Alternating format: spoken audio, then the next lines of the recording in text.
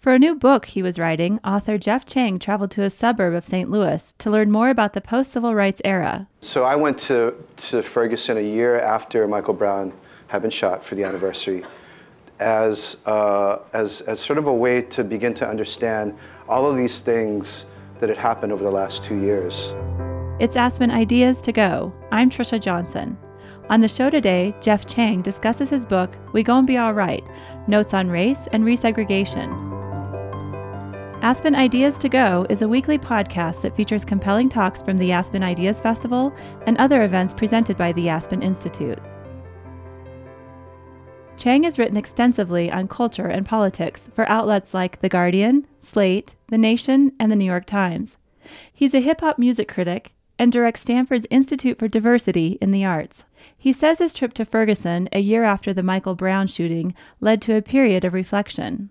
It became sort of a meditation for me on all of the questions that the movement for Black Lives has raised, I think for all of us across the country, and specifically the gap between the races on everything from premature death, right, and life expectancy.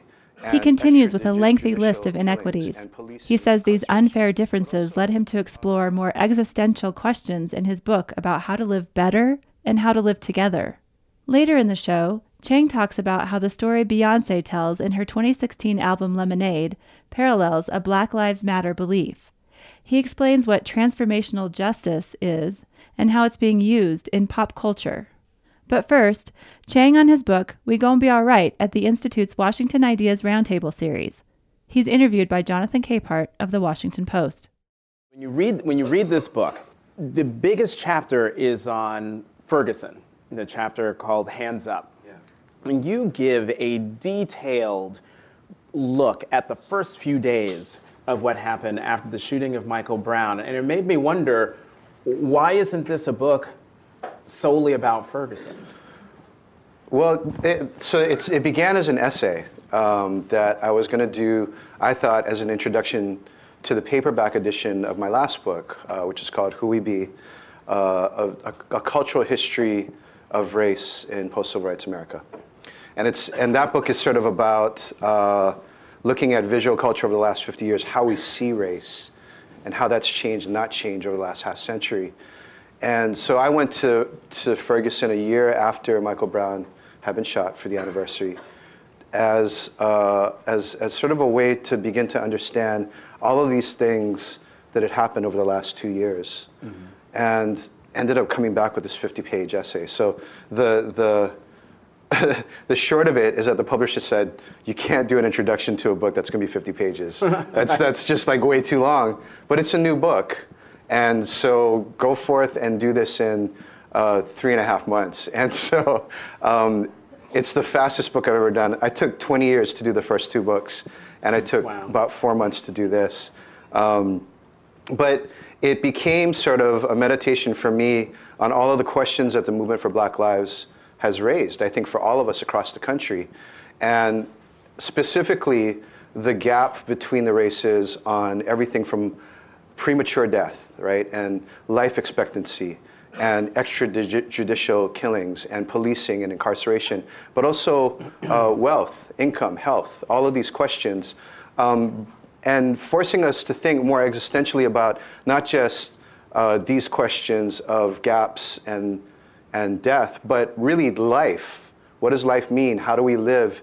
How do we live the best, and how do we live together? Mm-hmm. Now, leading up to the chapter on Hands Up, mm-hmm. I mean, once I got to that chapter, I understood the chapters that preceded it. You set up a lot of information so that when you do get to Ferguson, and you do get into the details of what happened that afternoon, that Saturday afternoon, August 2014, August 2014, that you have context. One of the chapters is Vanilla Cities and their chocolate suburbs. Another one, is diversity for white people. Can you really quickly go through and give the key points leading up to that chapter, so that for even folks who are sitting here who even have a cursory knowledge of Ferguson have a better idea of what happened?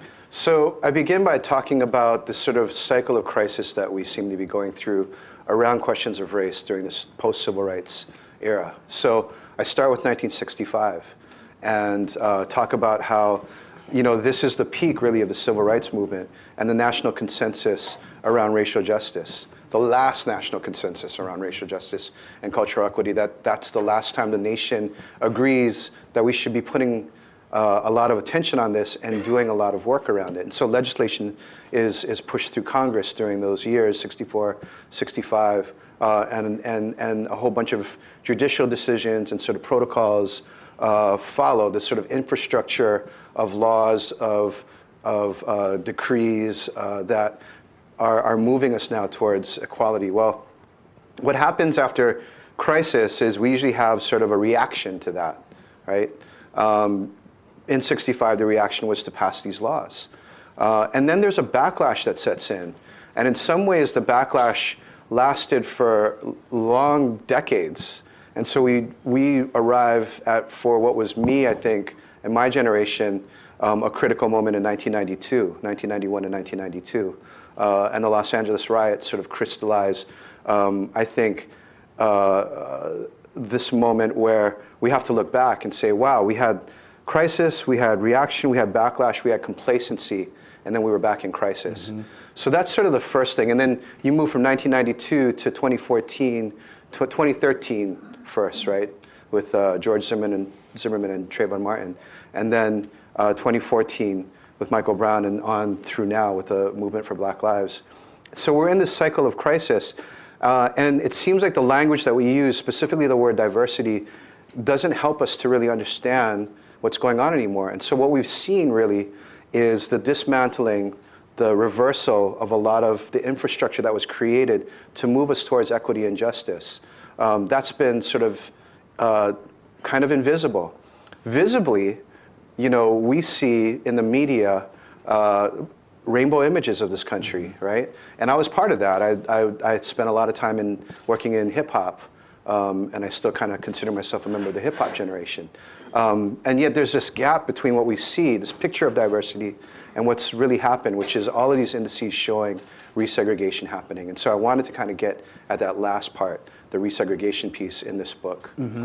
And with Vanilla, what was it, Vanilla City's Chocolate Suburbs. It's a reversal of George Clinton, mm-hmm. Chocolate City and Vanilla Suburbs. Yeah. Right. Yeah. One of the things we know as a result of the Justice Department's report, one of the two reports on the Ferguson Police Department, right. is I think it was the first time that many Americans saw in black and white, no pun intended, just how much that town was still in like 1950s, where mm-hmm. African Americans, there was one standard for African Americans and another for everyone else. They bore the brunt of a lot of sort of power from the government exacted over their lives. But it's not just in Ferguson. No, it's all across the country.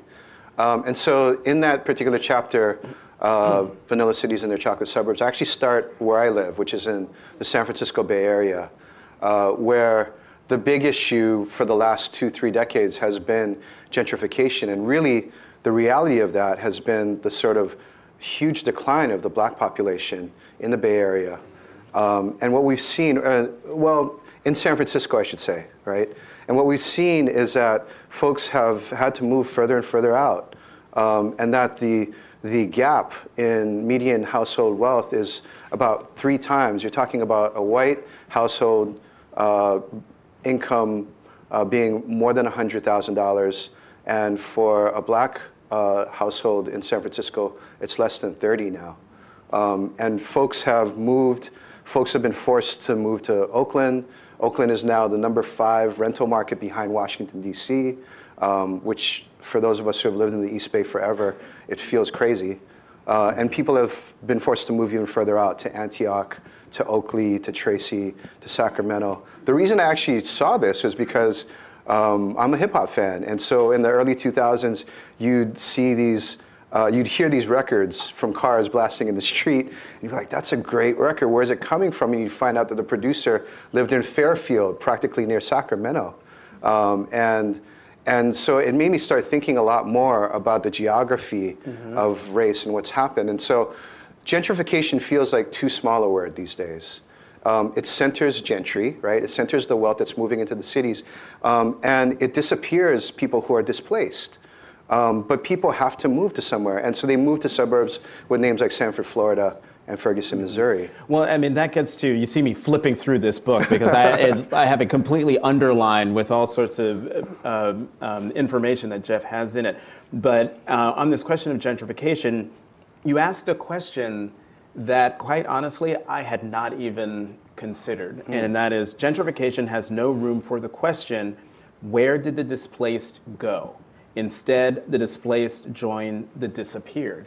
And it's true. I mean, I had not, we talk about gentrification, and there might be some conversation about, oh, people are being pushed out. But then the next question is not pushed out where? Right. People still have to live, and they have to live somewhere. And I think that that's, in some ways, the story of what's happened in St. Louis City and St. Louis County. You know, so what we see is the desegregation order comes down in the late 60s. And so now there's an opening for folks who have been concentrated in these neighborhoods in the city, right, north of the Del Mar Divide, what they call the Del Mar Divide, to now move into the suburbs. And so they move into many North County suburbs. And what we see is, for a minute, integrated neighborhoods, integrated cities. But then the tipping point happens at some point, and it moves towards becoming a predominantly impoverished neighborhood. And then the sort of city government, municipal government, remakes itself to be sort of a punitive machine that creates debtors' prisons in order to fund its own budget. And that's essentially what the DOJ report on the Ferguson police pointed out to us. In terms of gentrification, is there a community that actually gets it right? Where people are moving back into cities, but the people who have been there, who've been the lifeblood of the community, aren't pushed out, that there is a coexistence? Because you have a couple of examples in here of people's voices literally being shut down. So you have, I think it's like a drum circle that had been performing for years in a park in Oakland, and then it stopped because of a noise complaint. Yeah. So I just mentioned that Oakland is now the 5th highest rental market in the country. It's real estate folks are flocking to Oakland in order to participate in the rental boom there because of San Francisco, because of Silicon Valley. What we've seen over the last year in particular has been literally noise complaints on the rise. And so in West Oakland, folks in churches practice on Wednesday night or Thursday night for Sunday morning, right? And suddenly new neighbors who are in the areas are calling the police on the church choirs in West Oakland. At Lake Merritt, where there's been an African drumming circle, and not like sort of a drumming circle like we could talk about, but an actual drumming circle. Yeah, right? Not a Santa Cruz drumming circle, but an Oakland drumming circle. And so this drumming circle has been going on for years and years and years, and there's a strong sort of history of Afro-diasporic culture in the area. Down on 12th Street, there's a center there called the Malunga Cascalar Center. Anyway, there's drumming circles, and suddenly folks want to walk their dogs on Sunday and don't want to hear drumming, and so they call the cops on the drumming circles. And there's been this ongoing sort of thing that's been happening in Lake Merritt between these different publics that are sort of competing, if you will, for this space. And this, I think, is a perfect example of how the cities have changed. I'm not a policy expert, and I'm not an urbanist per se. By training, I work in culture, I work in the arts. I'm interested in urban stuff because frankly of hip hop. I grew up on hip hop. I grew up in the suburbs of Honolulu and the countryside of Oahu. But am very interested in how these things change, and I can't really I can point to many more examples of where things have gone awry or where things are going awry than places where things are going well.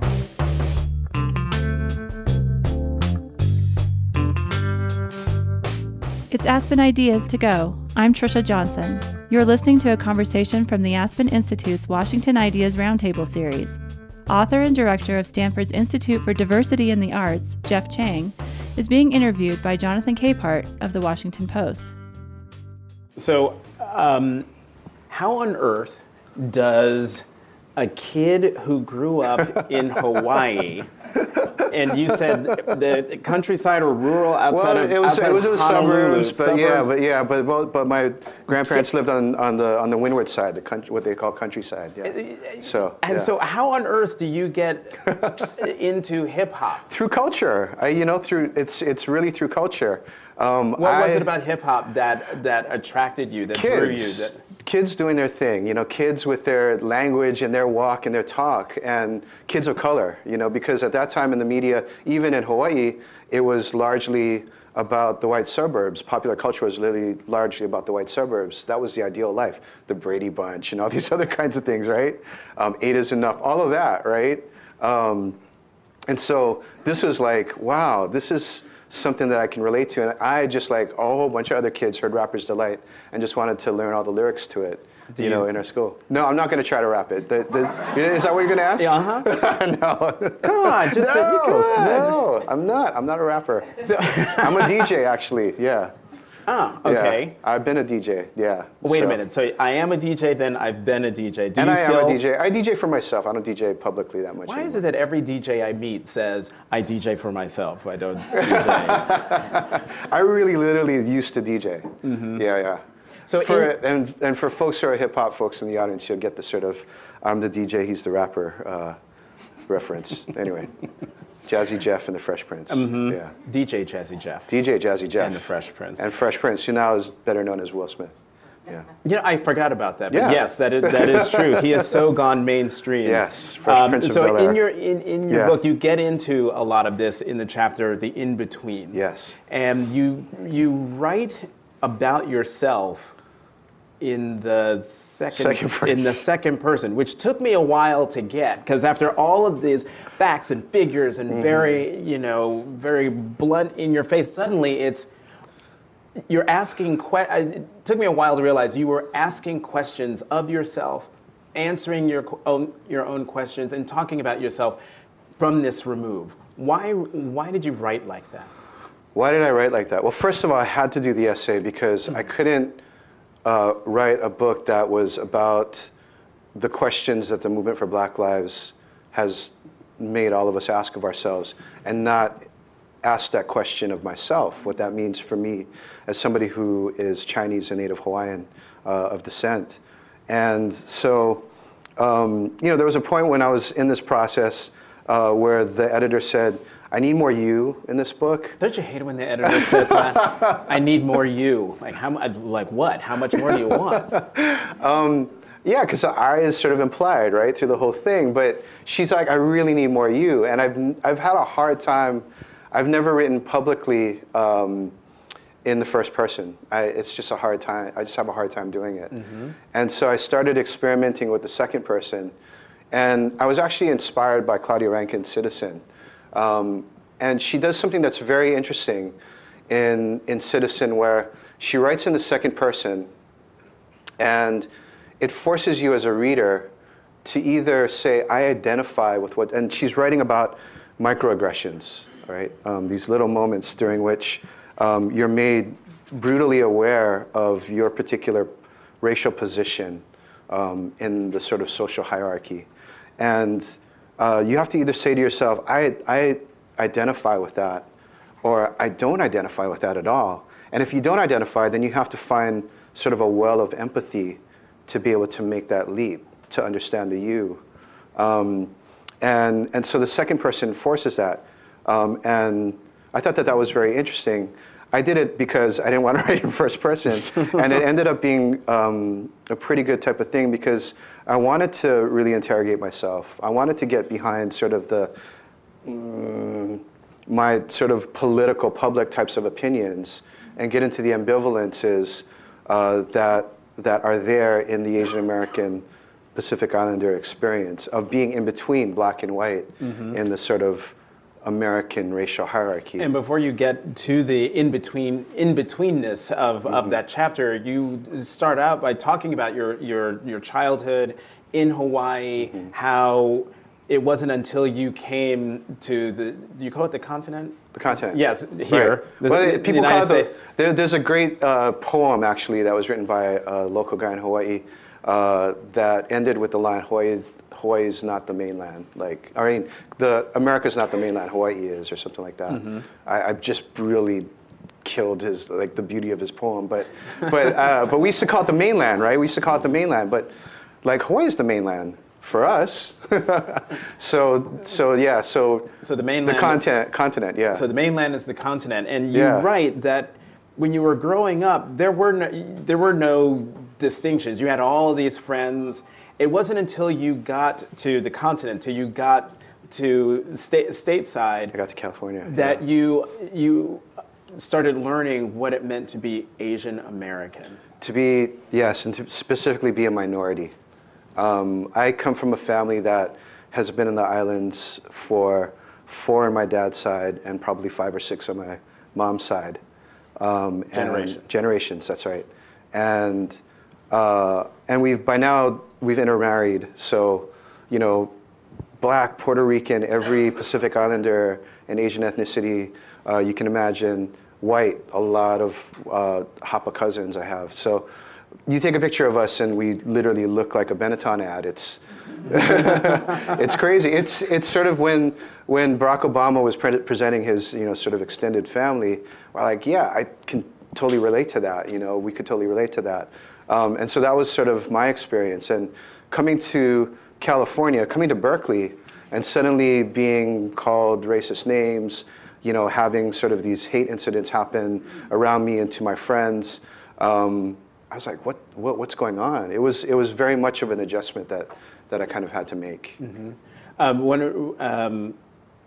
just lost my train of thought on the in-betweenness. But you have a moment in this book. You had just spoken at an event, and it's over. And as people do, they come up and they talk to you. And this Asian American woman comes up to you, and you get into an altercation with her. Right. And it sort of crystallizes everything that you've been talking about in that chapter, but also in this book. Please summarize that that incident. Should I read it or no? No, sure, no. read it. Oh, yeah? Okay. No, because it's an interesting back and forth. I don't know if I would have the guts to do that to someone who came up to me.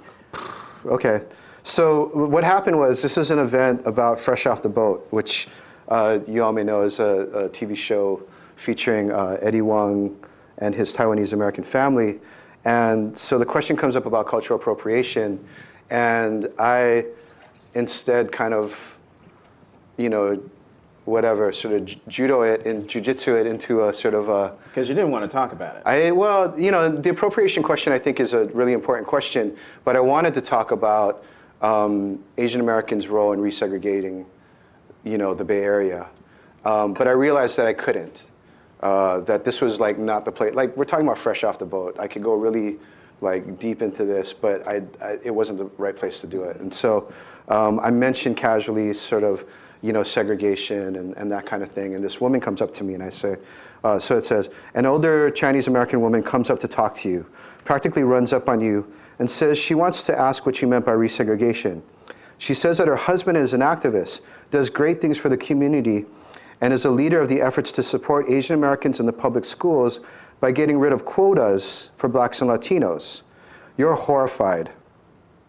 You tell her you disagree with her husband, and she stares at you. You hear yourself telling her that you don't believe he's doing anything to help Asian Americans. I want to know what is wrong, she retorts, her eyes growing wide and her voice rising, with wanting to protect our people from discrimination. It's over. You want to walk away from her at this point. You want to walk away from being Asian American. You know her story just by hearing her Sunset District accent, by seeing the stress lines on her face. You recognize this anger. All those times they were taunted, beaten, humiliated in the schoolyard or the street. All those people in authority who made them feel subhuman. All those jobs or homes they never got because of the color of their skin. All those times they played by the rules only to see a white person get ahead. You can feel a rage. Or rather, you think you can feel a rage. Maybe in this moment you're not really Asian American. And now you should shut the F up and go home, but you can't. I just censored that. You tell us the days are and it's over. censored in the book. He doesn't. When Asian Americans should think only in terms of their self-interest. That Asian Americans ought to think about what it means to fight for justice and equity for all. You ask her quite loudly and quite rhetorically if she wants to defend a public school system in which the resources are allocated disproportionately to Asian Americans. Is that what she wants? Because if that's what she wants, that's not your idea of an equal and just society.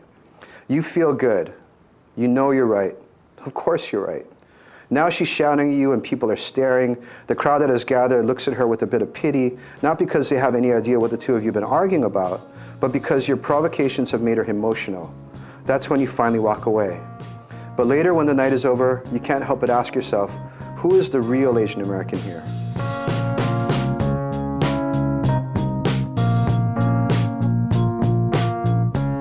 Jeff Chang reading from his book, Gon Be Alright, Notes on Race and Resegregation. It's Aspen Ideas to Go. This episode features Chang in an interview with Jonathan Capehart, a columnist for The Washington Post. Capehart continues. For me, reading that section, that vignette, I found myself thinking, I don't know, who's right? Mm-hmm. I mean, should she be getting so upset? Well, why shouldn't she be getting upset? She thinks that she and her husband are doing the right things for their children and for their community. How? It doesn't sound well. It doesn't. From that, you didn't bridge the divide. Mm-hmm. If you had to, if she were here, is she here? If she were here, if she were here today, is there anything you would say to her differently than you did in that moment? A lot. I think I would do a lot. I think, I know how I feel about these kinds of questions. I was staunchly against the lawsuit to overturn the consent decree that desegregated this particular high school, Lowell High School. And if I had had more time and I wasn't so full of rage that night, I think that I would have tried to say, well, why do you think discriminating against other minorities should help Asian Americans? And I think I would have had a much different kind of a conversation. And I think that's the place of Asian Americans and Pacific Islanders, being in between in so many ways. We can choose to sit on the fence on a lot of these questions. We can choose to kind of opt out of these questions, but in many ways, that doesn't take us any closer to where we need to be for all of our kids. Mm-hmm. And so, at the end of the day, my heart and my mind are settled very much on my on the position that I put out publicly and politically. But I think I had to approach it from the point of view of trying to understand. Mm-hmm. I've had the book open to this particular section where you said, what does it mean to be in between? It means one can afford to sit on the fence, decide not to take a stand, to always reserve the privilege while the battle rages all around to disengage. And you don't think that Asian Americans or anyone should sit on the fence, should disengage, that people should join the fight, if you will, in terms of bridging the gaps in understanding. Absolutely. I mean, I think that's why I write, I feel like I don't want to see, 7 generations from now being in a situation in which color, class, and caste have congealed and converged in ways that are much more divided than they are now. Mm-hmm. And I feel that looking at the last 50 years of history in the U.S., that's what we've seen beginning to happen. And of course, the number that looms over all of this is 2042, right? Which is the year that it's supposed to really all go to hell, I guess. Is that when we become a minority right? Yeah. Country? Yeah, and I think that you see a lot of folks pointing to that right now in the rhetoric that they use, to gain office or that kind of thing, to gain power for themselves. So, so I write for that reason. I write towards 2042 and beyond, I guess. So this book isn't just about. It's not just about the political. There's a huge cultural piece to this book. The cover of the book are these two hands, which the significance of this doesn't come into play until later in the book. Talk about these hands. Yes, these are the hands of an activist in Ferguson. It's from a series of posters that Damon Davis, an artist in Ferguson, put together. Damon's an artist and an activist. He saw in the lead up to the announcement of the non-indictment that many of the folks who had been out in the streets were feeling very weary. They were feeling very down. They were very despairing. And he wanted to do something that would lift up the organizers and to sort of bring a little bit of light to the city in a way. And so, as everybody will remember, Governor Jay Nixon declared a state of emergency a week in advance of the announcement of the non-indictment. And so immediately, plyboards went up on all the windows on West Florissant in Ferguson, the main business road. And so what Damon did with the help of a bunch of folks was to take pictures of the hands of white, black, young, old organizers, and with their hands up like this against a white background to make these huge posters. And they went up and down West Florissant and asked the businesses if they could post these pictures, post these posters on these on these plywood boards, and they did. And that gave folks a little bit of a sense of, well, we can see ourselves represented. But also, too, if you kind of think of it as a whole, kind of this concert of folks,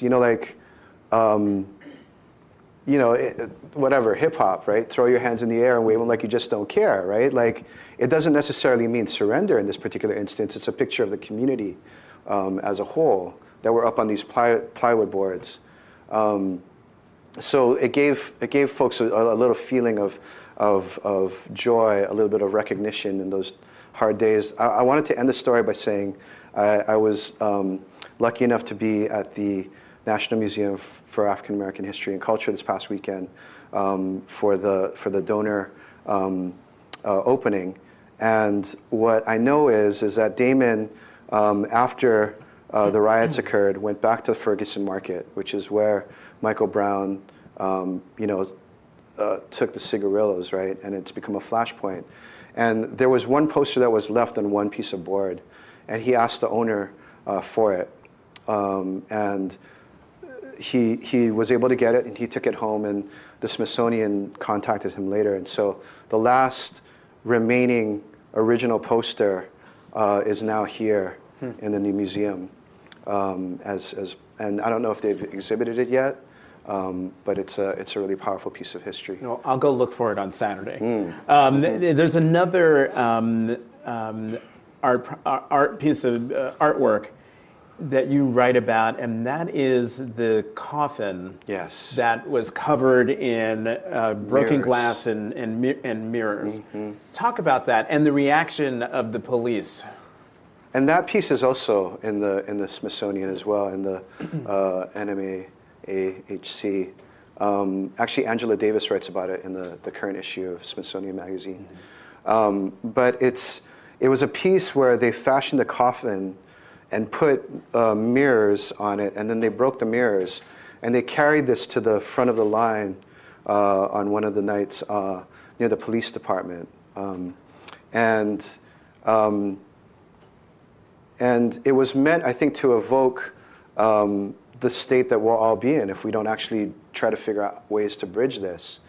And the police who were standing on the line saw it, and many of them were visibly shaken.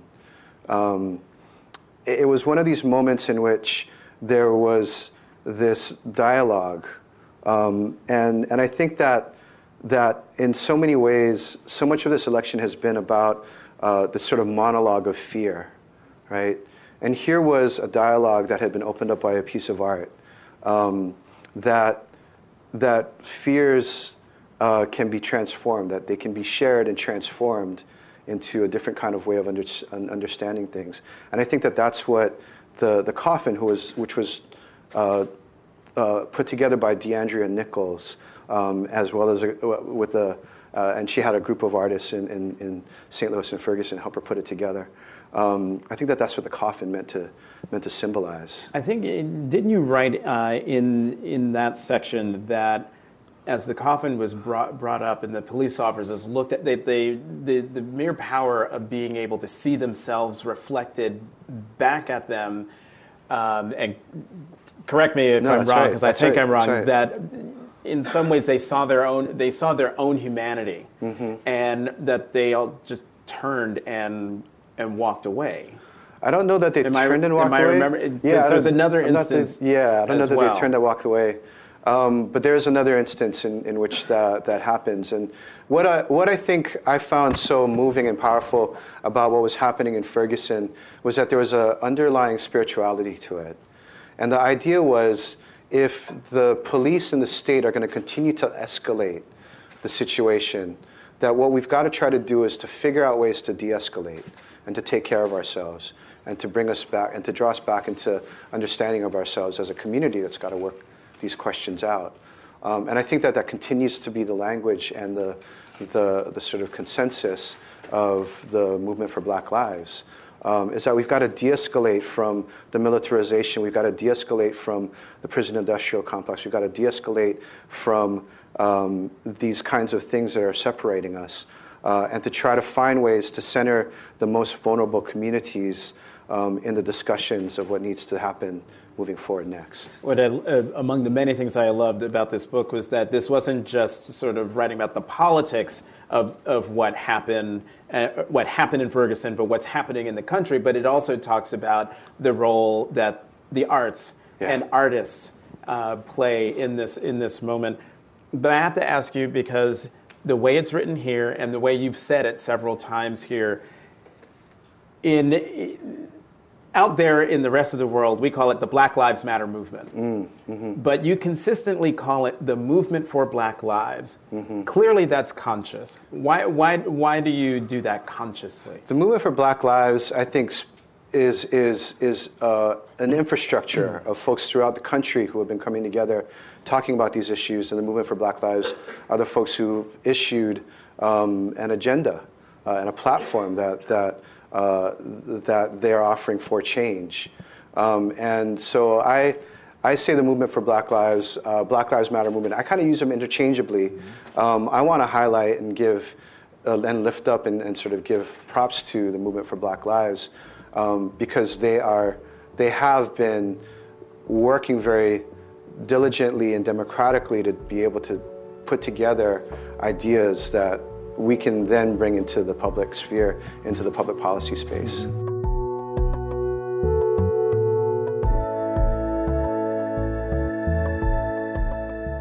You're listening to a conversation between writer and hip-hop music critic Jeff Chang and columnist Jonathan Capehart.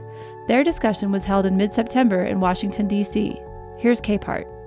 Okay, I want to pick a bone with you. We talked about it earlier, but we have to. Let's totally do it. We have to put it out there. Yeah. So, and it's not the hands up. It's respectability politics. So, whenever I've written about Ferguson, Black Lives Matter movement, anything related to President Obama and what he has or hasn't done for the African American community, someone, more than someone, a whole lot of people will come back at me on Twitter talking about, you're just operating with that brand of respectability politics.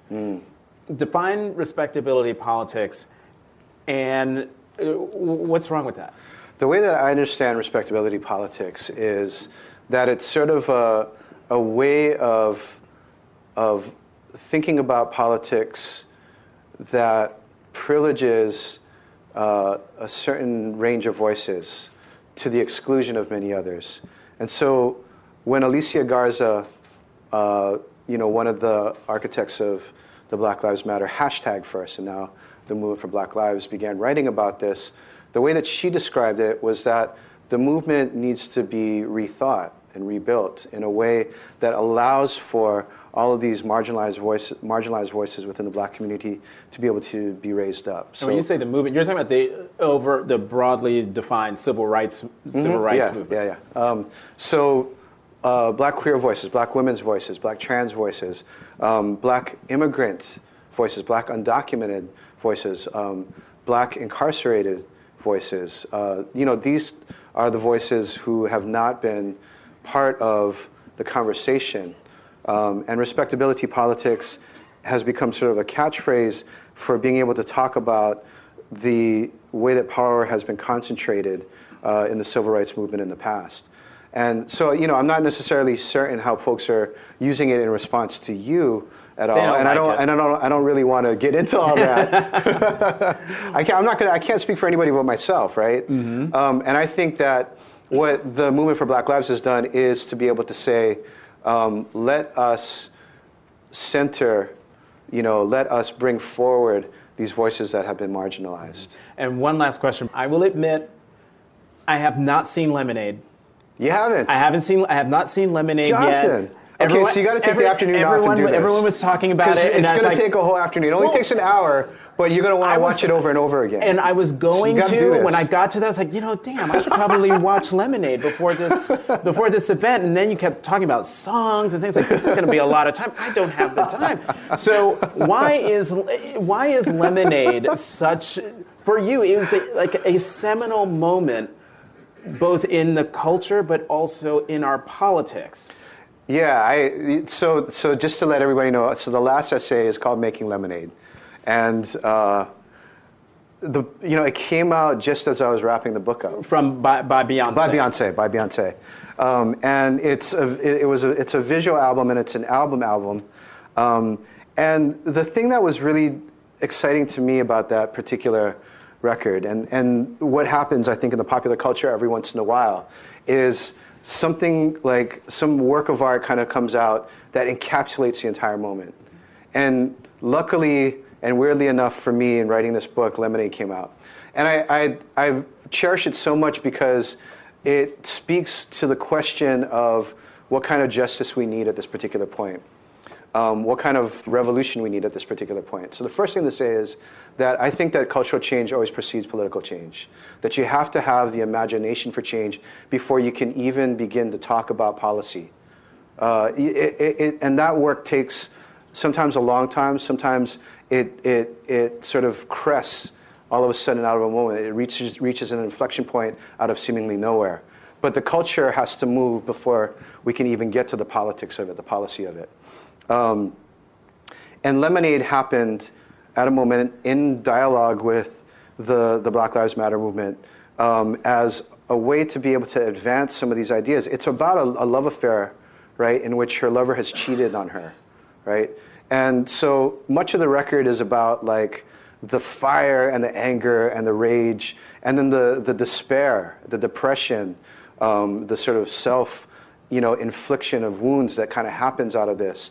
But eventually reaching a note of grace at the end. And it parallels this notion that's in the Movement for Black Lives platform, which is transformational justice, which is not only do we have to figure out how to get justice for those who have been harmed, right? But how do you transform those who have done the harming as well, right? And to center and focus on those who have been harmed, right? That's where most of the work has to happen. But it's not about a bloody revolution. This is not a revolution in which one group displaces another group that's in power, right? There's got to be a way to bring those who have done the harming out of the center, but allow for their redemption as well, which is a crazy and a powerful, it's a very spiritual and religious concept, right, as well. And it seemed to all be there in Lemonade. So, I mean, there's a whole bunch of reasons to hail the Queen. I think that's one of them. And when you mentioned the word grace, it reminded me of the quote that you have from Carrie Mae Weems, the artist and MacArthur Foundation genius. Yes. That you go on and write, finding grace is an individual process that changes the social. It is about seeing each other in the world and seeing one's own place in the world anew. In that way, grace can counter the lies, refusals, and aggressions that drive us towards segregation. And we didn't even get to talk about the whole concept that you write about, resegregation. But among many things, this is one of the things that I underline because I thought it was a great sort of definition of what the word grace means. Jeff Chang, you've been terrific. I want to throw this out. Jeff Chang is an author and hip-hop music critic. He also directs Stanford's Institute for Diversity in the Arts. His new book is Gon Be Alright, Notes on Race and Resegregation. He was interviewed by Jonathan Capehart, a columnist for The Washington Post and contributor for MSNBC.